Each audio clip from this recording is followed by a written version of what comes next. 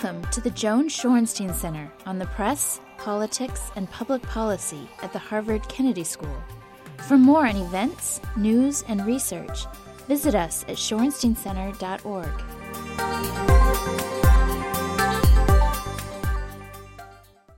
It is my great pleasure today to welcome our guest. Barton Gellman is someone who has been getting an awful lot of attention these last weeks and months. He is one of the three reporters, journalists who have been in direct contact with the man who has really put the world on its ear in terms of his revelations about domestic and foreign spying, electronic spying by the United States government, the National Security Agency.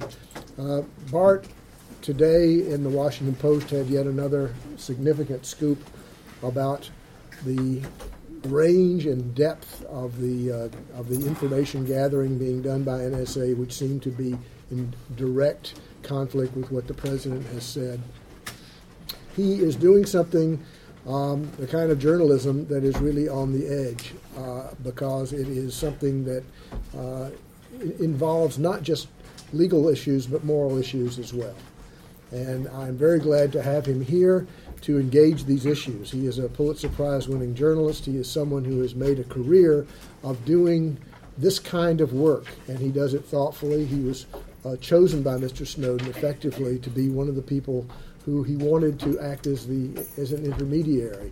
And he told me something, I hope I'm not stepping on your remarks, but he told me something that I found very interesting today, which was that in his conversations or his connections, his contact with his source, who he has never actually met, he has been told by that source that he wants him to use the information, but use it responsibly and to do no harm. I think that's an interesting thing, and I think that is, maybe it's been reported, but it's not something that I was aware of, Mr. Snowden having communicated. In any event, Bart Gellman, we're very glad to have you at the Shorenstein Center, and the floor is yours. Thank you very much for having me here. You forgive me if I'm squinting a little. My computer's been making clicking noises lately, so I wrote this out. Not to mention his phone. By hand. Yeah, don't even get me started.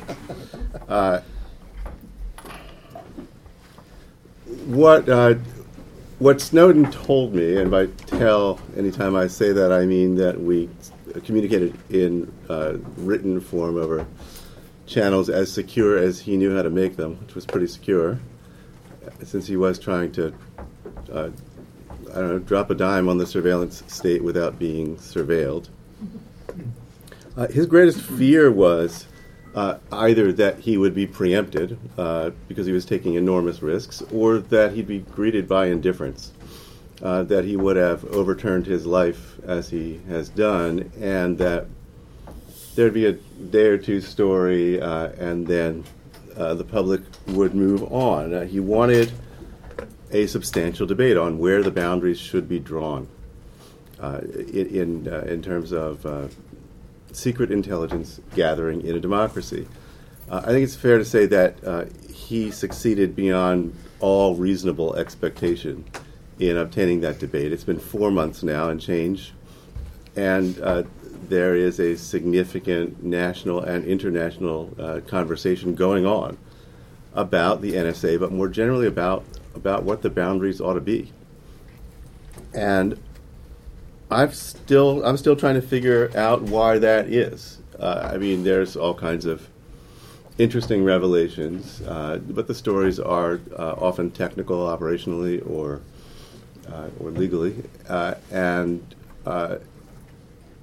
stories that would have seemed potentially as big as this in earlier years did not create this kind of sustained debate. And I think it's the case that after a dozen years since 9/11, the public at large is ready for a real conversation about the trade-offs, because there always are trade-offs between civil liberties and national security. And also in terms of other kinds of security, law enforcement. Just to take the simplest example, which does obtain to some degree here in the much more complicated world of electronic surveillance, if you're a village police officer and a bike gets stolen in the village, the easiest thing to do would be to search every house and say, where's the bike? And it's probably going to work.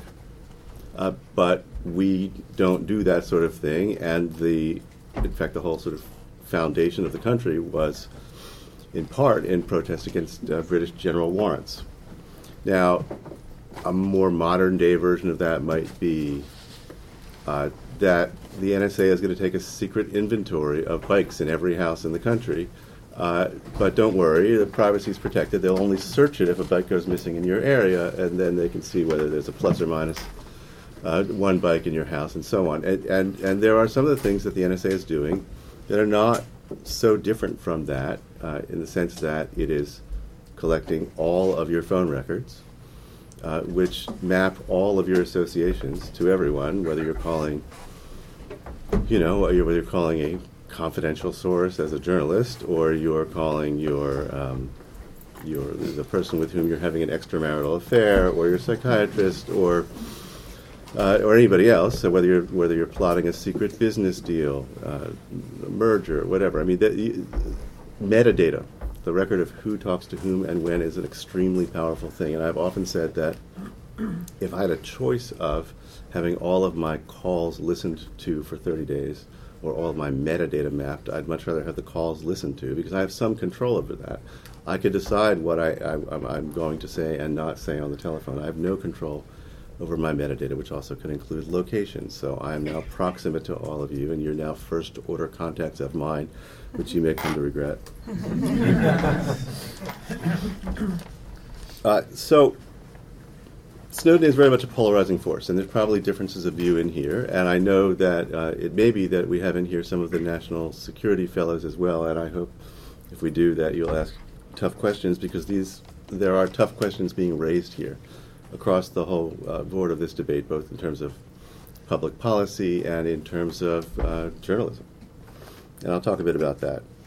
So, big picture, what have we learned so far from the Snowden disclosures and from all the very good enterprise reporting that's been done around it, including by news organizations that don't have access to those papers?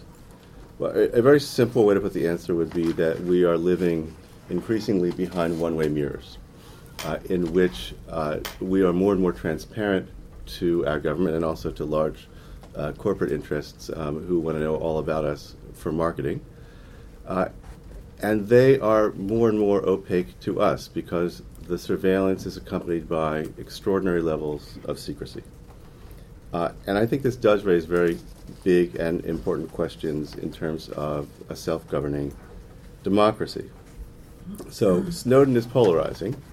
People have very different views on him, although I'm fascinated and frankly surprised to learn that there has yet to be a poll, as far as I know, in which a plurality of Americans thought he did more harm than good.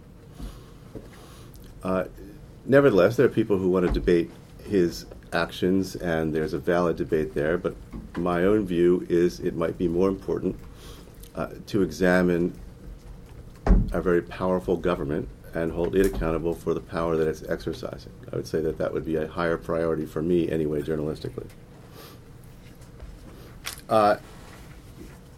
Today's story in the Washington Post discloses for the first time that the NSA is collecting hundreds of millions of online address books, chat buddy lists, and email inboxes, to the extent that they provide new records of contacts. You might get an email from someone who's not in your address book, and they want to know all the people you communicate with. Now, when I say you, it is not targeted at Americans. All of the collection is done overseas, because it would be illegal if they tried to do that from access points on U.S. territory. FISA, the Foreign Intelligence Surveillance Act, restricts only electronic surveillance that targets Americans, and that's a term of art that's narrower than you might think, and surveillance that takes place on U.S. territory. So in order to have a free hand on this, the NSA is using at least 18 access points overseas to do this kind of collection. And I would imagine, it's hard to tell from the documents or from the interviews I've done, that Americans are not its first interest, although it has been quite interested in the communications of Americans. But for a variety of reasons, which I'll summarize briefly, it is inevitable that millions and probably tens of millions of Americans have been swept into this collection. And they keep the stuff. And under certain circumstances, they're able to search it and analyze it and use it and disseminate it around to other agencies. So we have here this is not the kind of collection that is directed at specific known intelligence targets. It's the kind of collection which is intended to discover unknown targets, unknown unknowns, unknown plots, unknown plotters. But it's not nearly limited just to terrorism. It has to do with its very broad range of interest in foreign intelligence targets broadly defined. But again, it has secretly made plans and executed those to collect hundreds of millions of contact books, probably tens of millions of those belonging to Americans. And the idea that they've been saying all along, that we're not interested in you and we're not collecting on you, which is what they used to say, is either a lie or it uses the kind of specialized language that sounds like English but isn't. And this is one of the things that we pay a lot of attention to. That you pay a lot of attention to in journalism, whether you're doing it or reading it carefully. Now, I don't approach this story as exposing evil or a sort of mwahaha attitude at the NSA. And I think what's fascinating about this is that you can have very well-meaning people operating, by and large, out of good intentions and a belief that they're doing their jobs, who are told after 9/11. And this is after decades of secret work in any case, that they must not allow that to happen again. They've got to do everything they can to stop it. And they're creative and extraordinarily competent, and they are doing things that blow my mind, frankly, in terms of capabilities and sort of cleverness in the way they employ those capabilities. And nevertheless, building a surveillance state that is beyond the wildest imaginings of George Orwell. So it is a greater than Big Brother kind of surveillance capability without the malevolent intent, without the intent to suppress citizens or to secretly manipulate politics or anything like that. Nevertheless, it's developed this huge capability. And part of developing that is the belief that they can't talk about it. And not only that, but that if Americans ask too many questions, they're entitled to be more than opaque and sometimes more than misleading, but even crossing into what I, with a fairly high threshold of using this term, would call an outright lie. So you have, in July of 2012, General Alexander, the director of the NSA, asked by a Fox News reporter at a conference about the new Utah storage repository and asked, will Americans' records be in there? And he says, we don't keep records on Americans. So there he was off by about $1 trillion, because that's how many telephone call records it collects in a given year. There's no way for me to read that in which that statement is true, even with fancy language.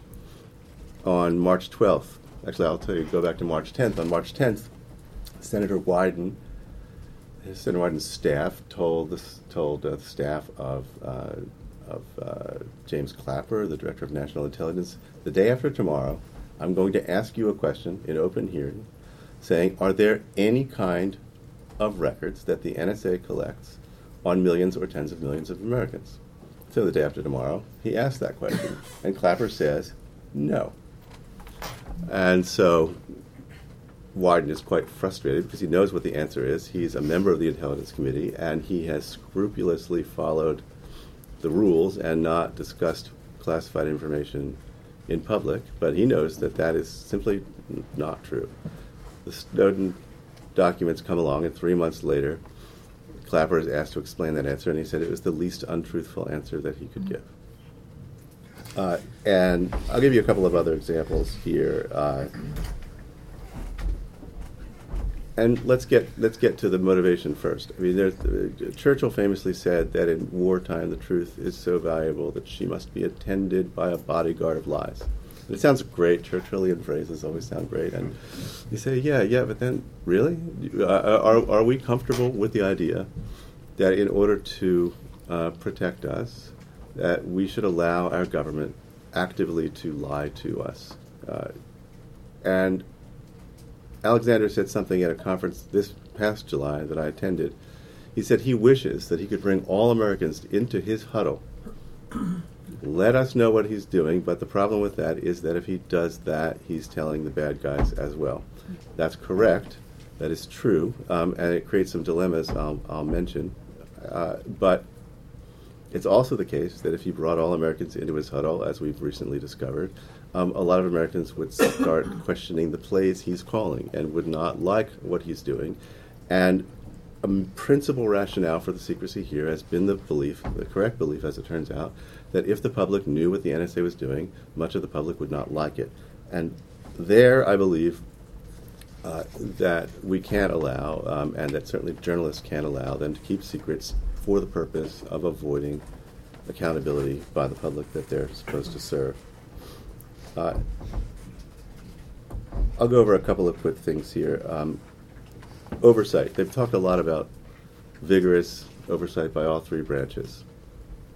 Well, 2009 it was discovered that the NSA was collecting, was doing mass collections that included a lot of American communications that the Justice Department, which was supposed to oversee it, had not known about because it's endlessly complex, and they used fairly opaque language to describe what they were doing, and the DOJ people either didn't understand the technology or didn't understand the legal meaning of what was being done operationally. And so it goes on for a couple of years, and the DOJ finally figures it out, feels obliged to tell the Foreign Intelligence Surveillance Court, and the Surveillance Court finds it to be unconstitutional, says that the procedures of oversight have been breached so consistently over the recent years that they essentially have not existed at all, and then, in this secret ruling, expands the NSA's power. It says, okay, well, you could keep the collected information on Americans for 6 years instead of 5, and from now on, what you have not been able to do until now is all the millions of American records that you collect incidentally, because you're not targeting them. Once they're in your stored data repositories, you're allowed to search those records with American search terms. So you're not allowed to collect on Barton Gellman, but if you accidentally do, which happens millions of times a year, you can search for Barton Gellman in your database without any further need for authority from Congress or this court. Judge Walton, the chief judge of the court, it was only the second chief judge or second judge of the FISA court ever to give an on-the-record interview. Both of those were to my colleague, Carol Lenig at the Washington Post, and he said in August that the court has no independent capability to investigate what the NSA is doing. It relies entirely on what the government brings to the court and reports in order to make its rulings. Congress also has, as a whole, very little idea what the intelligence services are doing. There are fairly extensive reports to the Intelligence Committee. The members vary in the amount of depth of attention that they give to those. But virtually no other member of Congress has a staff member who is cleared at the above top secret level and therefore able to get the briefings, hear the materials, and brief their member. And members have a lot of other things to do in the world than to walk into a secure compartmented information facility and read a 1,000-page document for a couple of hours and try to make sense of it themselves.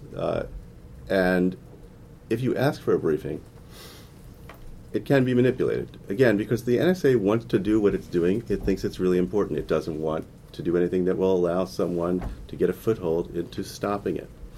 That's basically the way most bureaucracies operate. But when you're not in the secret national security world, if you're doing agricultural policy or any of the other normal things that government does, there will be outside interest groups who go through every comma in a 10,000-page regulation and call to attention things that are being obscured. That can't happen in the classified world. So there's a member of Congress the other day gave a very amusing recounting, without using the actual details, of what it's like to try to get information out of the intelligence community in one of the classified briefings for which you're fully cleared. So he says, suppose you want to know, do you have a cyborg army? They say no. You say, well, do you have a cyborg navy?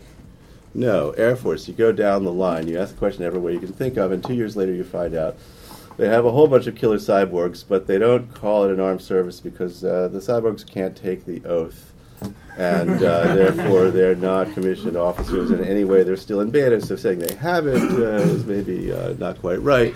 And I mean, this is not an exaggeration in terms of the way that some of these briefings go on real intelligence operations. So, without transparency, some degree of transparency, and clearly intelligence services cannot operate entirely in the open. But without some degree of transparency, the political system can't work, and the market system, by the way, also can't work. The thing that the National Intelligence, the Director of National Intelligence Office most wanted me to withhold in the first story I wrote, which was about PRISM, the program under which the NSA gets details, gets metadata and content from the 9 large U.S. internet companies. The thing they most wanted kept out of the story was the names of those companies. And I have talked to them about every fact in every story and made a lot of changes and withheld a lot of details that they said were sensitive. But I said I'm not the decision maker here, but I certainly will not recommend that we withhold those names, because if the harm you're worried about consists of sort of a reputational or business damage to companies because they're doing things that their customers or the public doesn't like, or you're doing things with them that the public doesn't like, that's why we publish it. That's the nature of accountability reporting. That lets other people in on the debate and the decision making. And still, some of you surely are wondering who elected me. Why should I be the one to make these decisions? And we can go through a lot of that in question and answer. But my fundamental answer is that there's a conflict of core values at work here, which is self-government and self-defense. And there is nobody who can be trusted to draw that boundary. And so it has to be done by a process that actually is how it's done today, which is a kind of a series of steps that involve competition first. They try to keep secrets, and I try to find them out. And the people who perform the arbitrage have to take enormous risks in order to breach those secrets, and therefore don't do so lightly. And then once I do find them out, there's a fairly well understood procedure under which I go to the government, first of all to authenticate, to get context, to see what's right and wrong, but also either implicitly or explicitly to invite a conversation about what harm would ensue if we published this story or this document. So if you look at today's Washington Post online, you'll see 3 documents, excerpts of 3 documents, redacted by us, which is a very peculiar position to be in when you're a journalist, because we were persuaded that publishing those parts would do harm. And very commonly, more often than you would probably think, we reach an accommodation that everyone can live with, where I feel, my editors feel, that the sort of the important public interest in the story is being served, and they feel that the things they really care about in terms of national security are being kept out. I can talk a lot more about that and how it actually works, but I want to leave time for question and answer, so have at it. Let me ask the first, and I hope that you will respond to this. What do you think should happen? To what? To the way the regulation works? To the way this debate unfolds and what the outcome should be. I will respond to that, but maybe in a less fulsome way than you would like. Is this an NSA type response? There will be no secret code here. I do not see my principal role as being an advocate, with limited exceptions. I am an advocate for truth-telling, and I am an advocate for sufficient transparency to allow the public to govern itself, incorporating all the trade-offs that are necessary there. And by the way, although we do our best to avoid harm, I do not claim that there's no chance that any of the stories I've written are doing any harm, are disadvantaged, just as I would not claim that not letting the village cop search every house does not impose costs to law enforcement efficiency. I mean, John Kennedy did not say in his famous speech that we will pay no price and bear no burden to secure the blessings of liberty. There are trade-offs. We're not willing to live in a state that is entirely transparent, and we're not willing to live in a state that places security above all other values. We do take risks. Luckily, we're a giant superpower, and we can accommodate those risks. And if, in some cases, there's a disadvantage to intelligence collection, I'm not going to deny that that's possible. It's actually quite hard to gauge. It's very hard to have a public debate about that. There have been many claims made over the years that try to point to specific harms that have followed, and it's very seldom that one can authenticate those. And one of them that I've looked into very, very closely, that's probably the most common one you've heard, which is that a newspaper story disclosed that the U.S. government was surveilling the telephone of Osama bin Laden, and as soon as that story was published, he went off the air. It's simply untrue. I could give you an hour-long presentation on that. So it's hard to get the cases. I would stipulate there must be some cases. Well, you're talking about the item that appeared in the Washington Times? Yes, there was a story in the Washington Times that said that it didn't say that the U.S. government was surveilling him. It said that bin Laden communicates with the world by satellite phone. That had been said for several years, including on TV, including in a TV documentary that was made about bin Laden several years earlier, for which he posed for the camera holding the satellite phone. And the other thing that happened the same day that the Washington Times story came out, and which, by the way, was plagiarized, that the language that they're citing had been printed verbatim in Time magazine some months earlier, and it did not cause bin Laden to switch his sat phone off, despite the fact that Time magazine at the time reached about 4.5 million people around the globe, and the Washington Times reached 100,000. But the other thing that happened the day the Washington Times did the story was that Clinton sent cruise missiles and bombers and bombed bin Laden's training camps. So you decide which caused him to turn off his sat phone. Also, President Obama in this has been repeatedly embarrassed by saying things that have, in retrospect, with new revelations, have proven to be apparently untrue. Where do you put him in terms of his role? Is he willfully ignorant? Is he simply ignorant? Is he making a calculated, least untrue statement that he can? What do you think's going on? I'd vote for door number 3. I think that by the time he came out and spoke on this, first in the days after the first revelations, and then again in detail in August, he had been very well briefed. He gets the fruits of this intelligence gathering. He has no reason to be down in the weeds, and may, for example, not have known about the specific program I wrote about today. But he did say things that he knew to be untrue, unless he's using special form of word. I mean, he said, for example, on that day that this is only metadata on the telephone calls. We're not getting content, and I mean, only metadata. I would just say is not fully forthcoming about what it means to collect metadata. But he said we cannot get the content. You cannot listen to your calls without a specific warrant. That's simply untrue. I mean, that's untrue from on multiple. There are multiple paths under which they can and do listen to your calls without a warrant. Well, given that credibility is important for him, one would think. when does one start making the calculation that it would be better not to lie about this if you're going to be repeatedly embarrassed by revelations that make you look like a liar?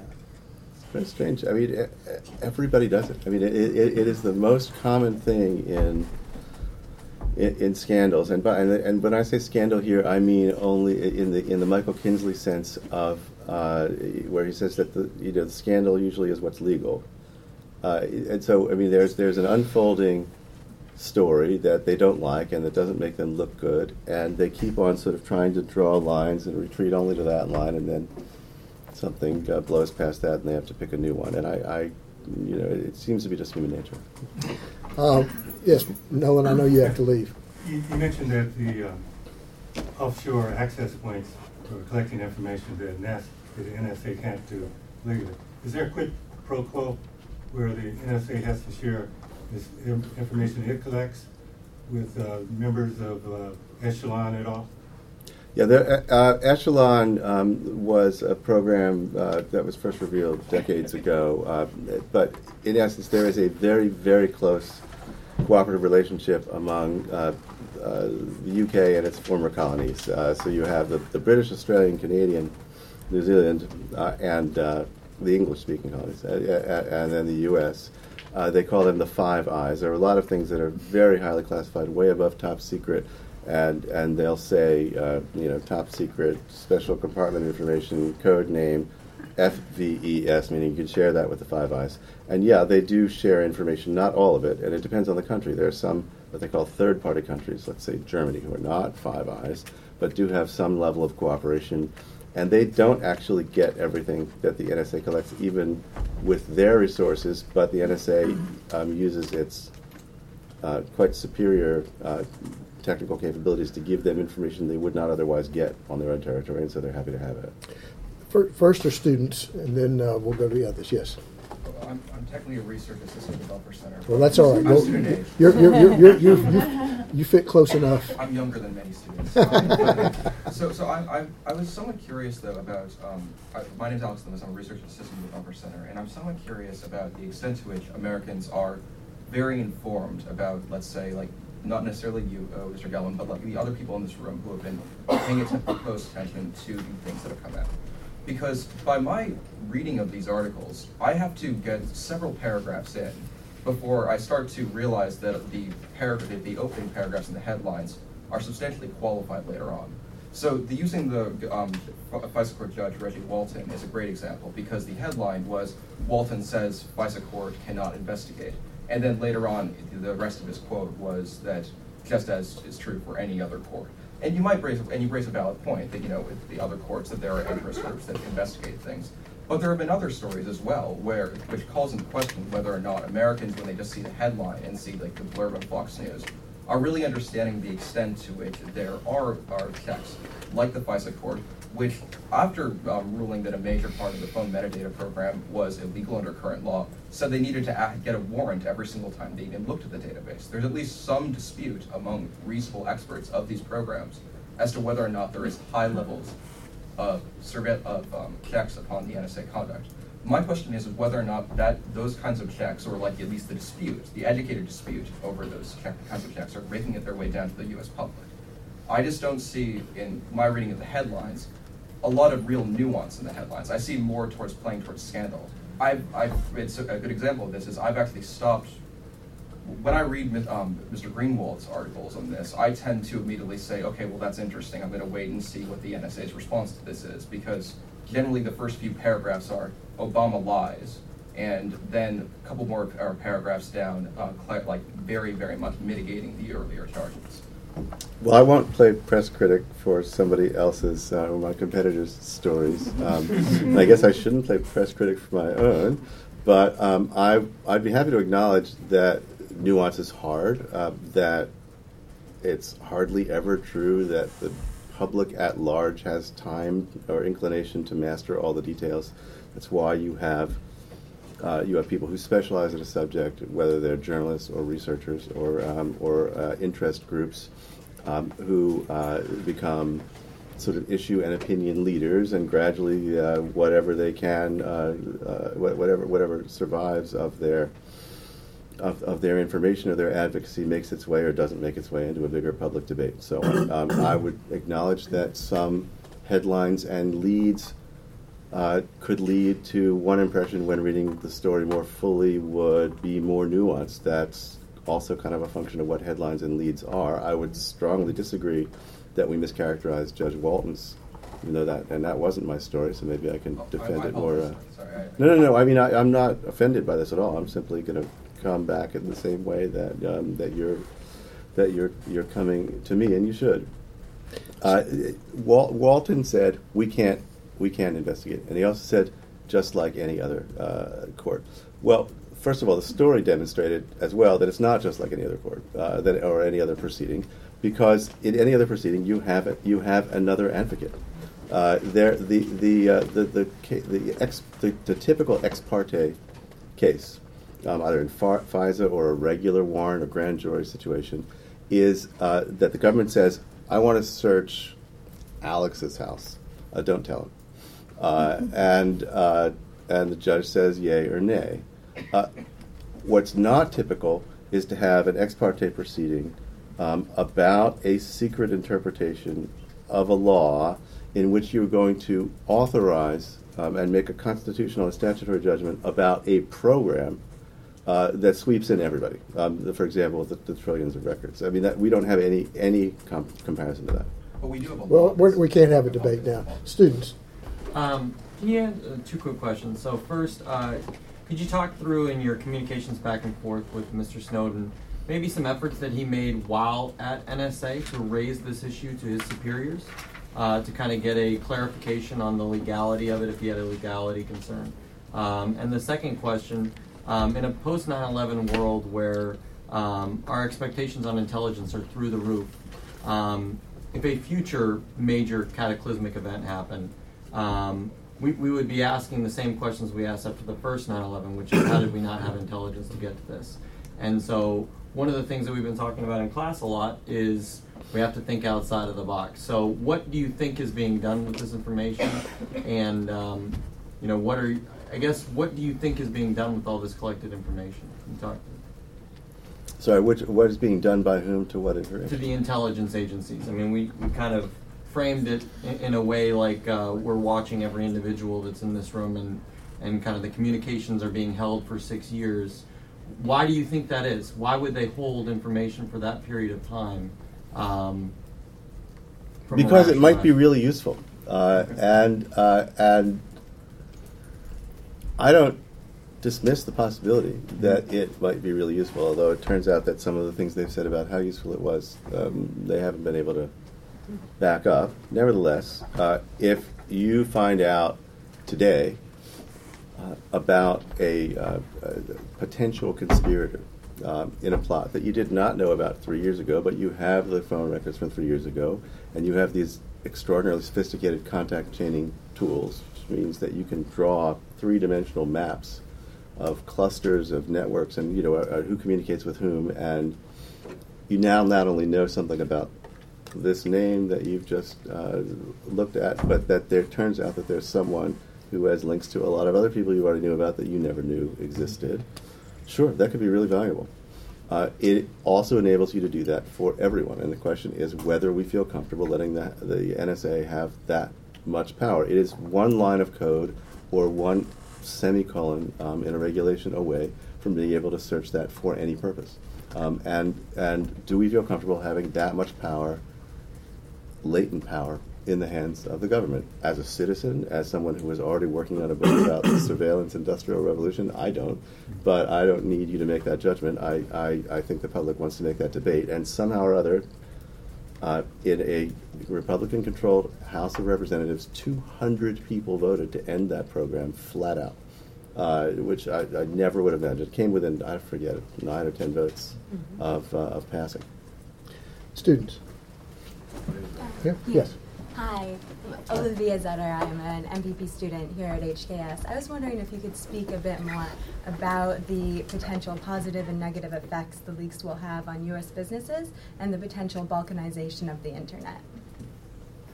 Okay, so balkanization of the Internet relates to some older debates that are getting new I hope I'm understanding the part of it you mean, but they're getting some new momentum now, which is to say there's a lot of interest, for example, in Europe in developing sort of email and cloud and messaging services and video conferencing and all sorts of other things that are not American-based companies, which dominate the whole global market for that, and do not cause data to be stored in the United States where it's susceptible to being sort of grabbed by the NSA. And there's a certain amount of there's a movement they call data sovereignty or data localization. There's a certain amount of probably understandable resentment. You can try to imagine it if, let's say, I don't know, France were collecting all your stuff, and that they really do. There's no limitation on the use of that.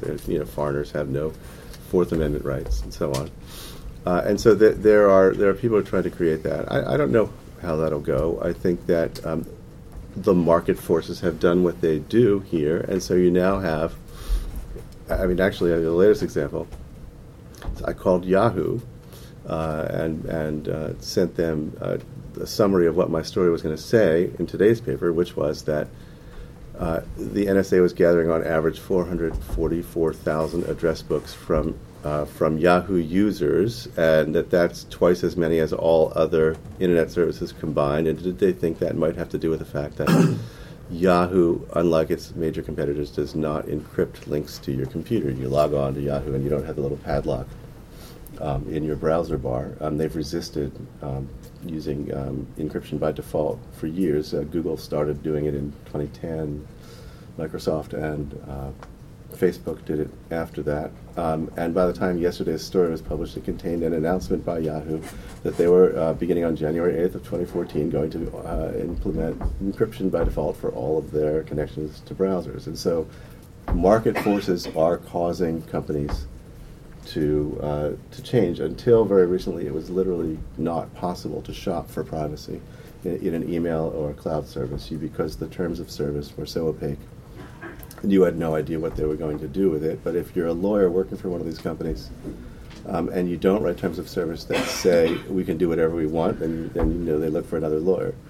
And even if you understand the breadth of the terms, you don't know what they're actually doing in practice. And for purposes of the book that I'm writing, I did a little experiment. I hired a very good technologist to hack my iPad, basically to play a role that the NSA does all the time, which is man in the middle.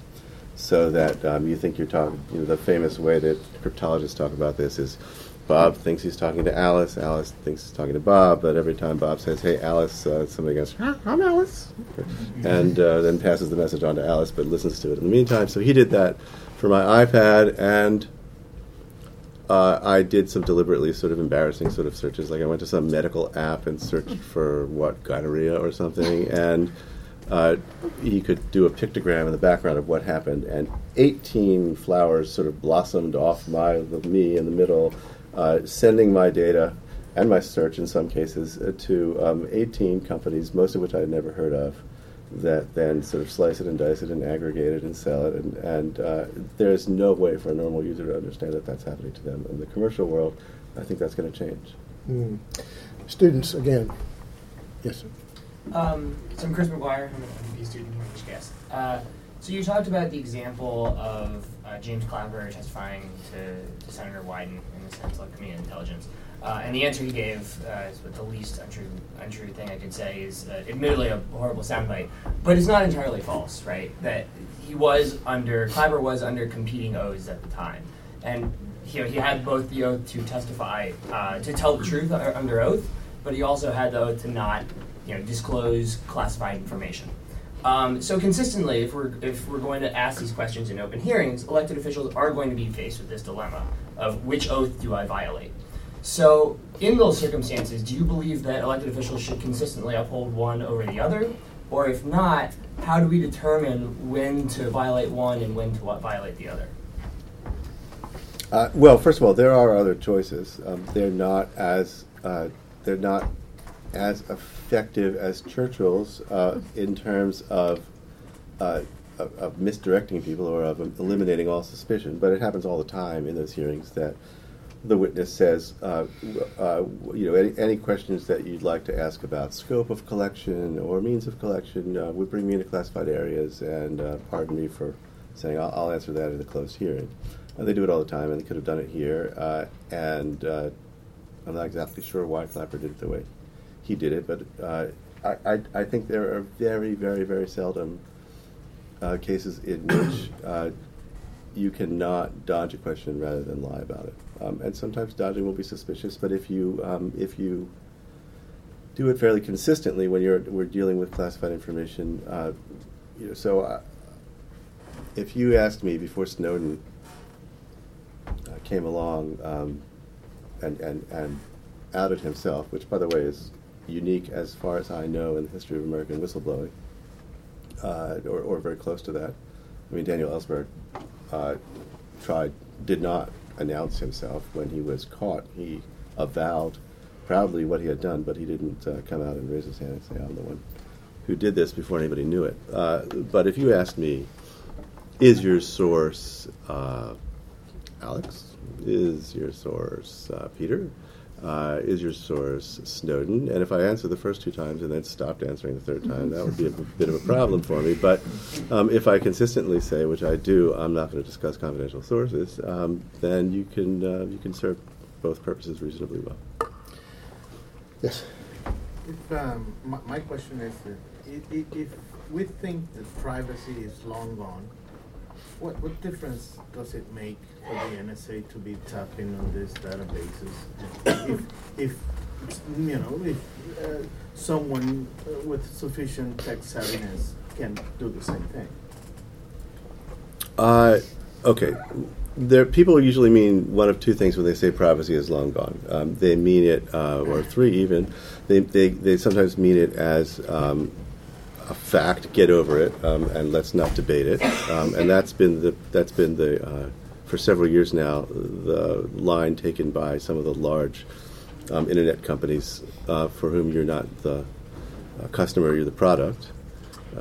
That's the famous saying in Silicon Valley. You get your Gmail for free. You're not the customer, you're the product. They're selling you. It's also the case that I pay a couple $1,000s over the life of the contract for my Verizon wireless phone, and I'm also the product for them. So it's not just when you get free services. They're selling my browsing and location data with unique device identifiers that can later be correlated to my name if somebody cared to do that. Usually they want it in the aggregate. So sometimes they mean you shouldn't care because it's too late. It's a way of preempting a debate. Sometimes they mean you don't care. These kids today, they'll put anything on Facebook. People have no idea that Facebook gets, round numbers, I'm making this up, 3% of what it knows about you from what you tell it, and maybe another relatively small amount of information about you from things that other people tell it and know they're telling it, and an enormous amount from data that they're gathering in the background themselves or from others and correlating with very sophisticated blah, blah, blah. So the idea that we don't care is, I think, again, this is a transparency issue, substantially based on the fact that we don't know what's happening to us. And by the way, we do care. All of us have something to hide. We don't say the same things to our spouses as we do to our parents, as we do to our children, our bosses, our co-workers. There are things that, it's a relational value, privacy. There are things that you're willing to tell someone. It doesn't mean you're willing to tell everyone. And it doesn't mean that you're willing to have some powerful institution have all that in its database. So I think people actually do care, but by the way, people who don't think they care can be induced to think they care pretty quickly when they know what's happening. There's a guy in my office. I spend most of my time at the Century Foundation, and he's younger, and he tweets a lot, and he's big on social networks, and he doesn't think that he cares about privacy very much, and he includes locations in his tweets. So I said, do you mind if I do a little experiment? And I used a tool which you could download online called Creepy. I don't know where they came up with that name, and you can download an entire list of locations, the date and time stamp from a Twitter account if it's been broadcast, and you can upload it to Google Maps. And I went back to him a couple hours later and said, okay, so here's where you live, here's where you work, we knew that already, here's where your kid goes to school, I don't know what that is, and I'm not asking. Go there once a week, and here's your in-laws. You spent a week there. Boy, you were up late that night, and he immediately went out and deleted all the locations from his tweets. And I'm able to find out the tiniest sliver of what either the NSA or the commercial companies can find out. Well, I mean, this does beg the question, though, that if this horse is so out of the barn, is there any realistic prospect of putting it back in? And people, for the convenience of having cell phones and tweeting and so forth, have they made their accommodation now? Well, I mean, they've made their accommodation because they don't think about it much, and they're being induced not to think about it much, and because even if they think about it, they don't have the what to think about. They don't know what's happening. There are ways that the boundaries could be shifted, for sure. There are. I mean, there obviously are. That some of it is technology. I mean, there are technical answers. I've taken a lot of precautions over a long period of time to maintain privacy about things that I care about in terms of using anonymity software and encryption software and so on. That's hard to do. It's not going to be widely used by the public, and it's not fully effective. The technology can't be all of the answer. But law can, regulation can, lawsuits can. The government says everything it's doing is lawful, but it is working very, very hard to make sure that no case presenting the statutory and the constitutional questions squarely gets into a normal federal court. And there's another example of that, just yesterday. But the market forces and political forces and regulatory forces can shift the boundary if the information is available. Would you think there is going to be a real marketing opportunity for someone who can basically erect privacy in a facilitatedly easy way to do it?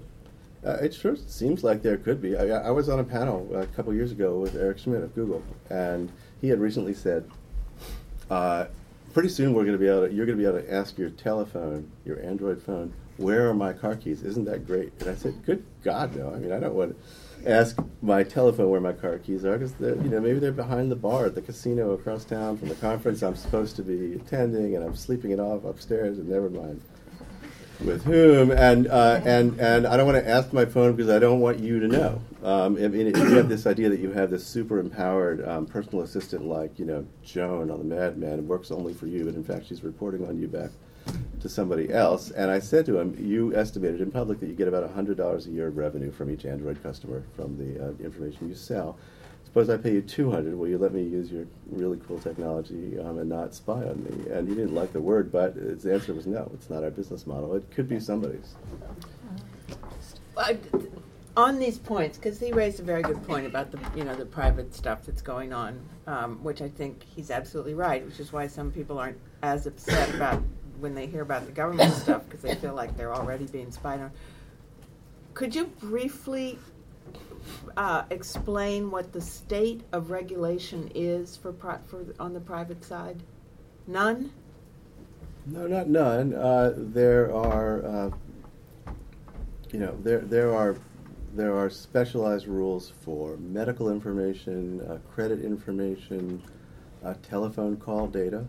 At least those three, probably others, that prohibit certain things. And so, for example, you can't, they can't link that information to what's defined in the law as personally identifiable information. And so what the companies do now, because there are a lot of really smart people with a multi-tens of billions of dollar market, is they come up with what companies always do with a lot of money at stake, with ways around the regulations. So they're not allowed to sell my name associated with this personal data. But sometimes they'll take a hash of my email address. A hash is a one-way mathematical function that scrambles it up. So my email address turns into 32 alphanumeric characters. And the beauty of it, the math is supposed to be that it's easy to calculate, but really extraordinarily difficult. I mean, mathematically, actually, it's impossible to reverse it. However, if every time they sell my data, it's the same hash. So this one knows that I live in zip code 10025, and this one knows I buy, local beer from Fresh Direct, and this one knows, pretty soon you get down to a universe of one, and that's what they do. It's also the case that you can break hashes. I won't get into all the details, but you can basically write down a list of every email address in the world using a computer. Computers are good for that sort of thing, and then compute the hash yourself for each of those, and then you can match it with the one you don't know and identify someone that way. Yes. Apparently there's a widespread feeling in the top brass, among the top brass of the NSA, that they have been left hanged out to dry by the president, by the administration. Do you have any thoughts on whether this will affect either the intensity or the quality of the surveillance that's done, or have an effect on the interplay between the White House and the NSA and what kind of information gets utilized? I don't have a very good feel for that. I was at the Aspen Security Forum in July, and by an act of God, I'd been asked some months earlier to chair a panel with two former directors of national intelligence, Denny Blair and Negroponte, and so they were sort of forced to talk to me about surveillance for an hour in front of a lot of other people, and the group was not on my side at all. I got to say, in terms of asking a lot of questions, it was a group of senior national security officials, president, former, but multi-star, currently serving officers, and so on. And the feeling around the conference, and people were quite civil to me, including the guy who's prosecuting Snowden and maybe subpoenaing me as a witness. But there was an angry, baffled feel to the room. Well, why don't people trust us? How can they not understand that we've devoted our lives to protecting them? Why would you doubt our good intent? And so you have this feeling of an unfair loss of trust, and institutions that are subjected to that sort of thing do feel burned and probably do adjust their behavior. Certainly, the scandals of the 1970s, exposed by the Church Committee, led to a long period of time when the NSA was extremely cautious about staying one side of the rules. That changed to 9/11 when Hayden famously said he's going to play with chalk on his cleats. And it turns out, he went over the line more than he acknowledged. Yes, sir. Can you speculate why we haven't seen more of a push for phone companies to stop keeping the records the NSA is getting under FISA subpoenas? And I don't mean the records they get via espionage. I mean the records they get from subpoenas. So it seems like that should be coming, and the business case for that should be happening. And your Eric Schmidt example is counter to that too. Well, what's your business case if you are substantially a local monopoly or a national monopoly? Because there are only three companies that connect your calls nationally and internationally. Well, there are 5 or 6, but there are 3 that have almost all the traffic. They've been cooperating with the NSA since at least the 70s under a program cover name Blarney, which is a great cover name, as all of them are. They're all great cover names. And unlike the Silicon Valley companies, which do have lots of competition, you have not heard one word from any of them about sort of their need to protect user privacy, or they're shocked to hear what's been going on, or they're going to make some changes. In fact, things that chairman of AT&T who came out a little while ago poo-pooing all this stuff. So there's no business pressure on them at all. Why do they keep the data? Because they can sell it, because it's useful to them. I mean, look, let's take it to a cell phone company. They need to know where I am and what number I'm dialing in order to place the call and to connect me to a local cell tower and to bill me for the call. They don't need to keep it much longer than that, but they keep it for 18 months because it's great for mining, either by the NSA or law enforcement, which often gets that without a warrant, although that's under some legal assault in different circuits around the country, and also intelligence agencies. So there is a considerable overlap most of the time of interests between the commercial side, law enforcement, and intelligence. What's happening right now, because of these stories and the debate that they've caused and legislative initiatives, is that you're getting some wedge drawn between their interests. Yes, sir. If I were an advocate for the national security state, I would think Keith Alexander should be fired for presiding over the Snowden security breach. And if I'm an advocate for civil liberties, I would think Keith Alexander should be fired for the breach of civil liberties. Why does he still have a job? Or contempt of Congress. I don't know. Maybe he's really good at his job. Maybe Obama really values the work he's doing. Maybe Obama thinks that firing him would do more harm than good for his political position. So that even though he may not be coming out every day saying, Keith Alexander is a great patriot and doing his job just right, that to fire him would be to look like? Scapegoating for things that he himself clearly has authorized. Who knows? I mean, it could be any combination of those. Do you think that the lawsuits that are aimed to free Google and others to talk about what they have been doing, which they are now legally not allowed to do, are going to be successful? I don't know whether the lawsuits will, but I think legislatively, I think some combination of legislation, sort of calculated concessions by the executive branch, saying, "Okay, we won't fight. You can do this much, but not that much," and possibly lawsuits will probably push back the boundary there. Bart Gellman, one last. Yeah, I heard somebody say on TV that as soon as some member of Congress's porn searches are released, there will be regulation of this. And what I don't understand is why, we've already had several instances of political opponents being defined as enemies of the state. I mean, Karl Rove sort of did that, and Nixon.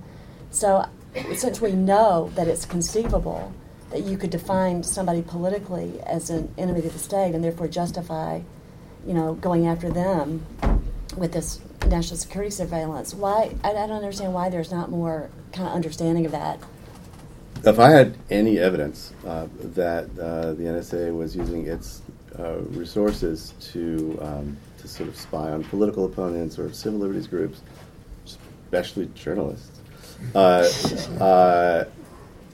believe me, that would be a very interesting story for me. And I don't have that now, and so. It's still hypothetical. I think you're right. I mean, you need to have the porn search made public before it has the political impact. You have some knowledge of this. I think we can stipulate most of that. Plain brown envelope. I have no doubt that we're going to be hearing more from Bart Gellman. Thank you very much, Bart.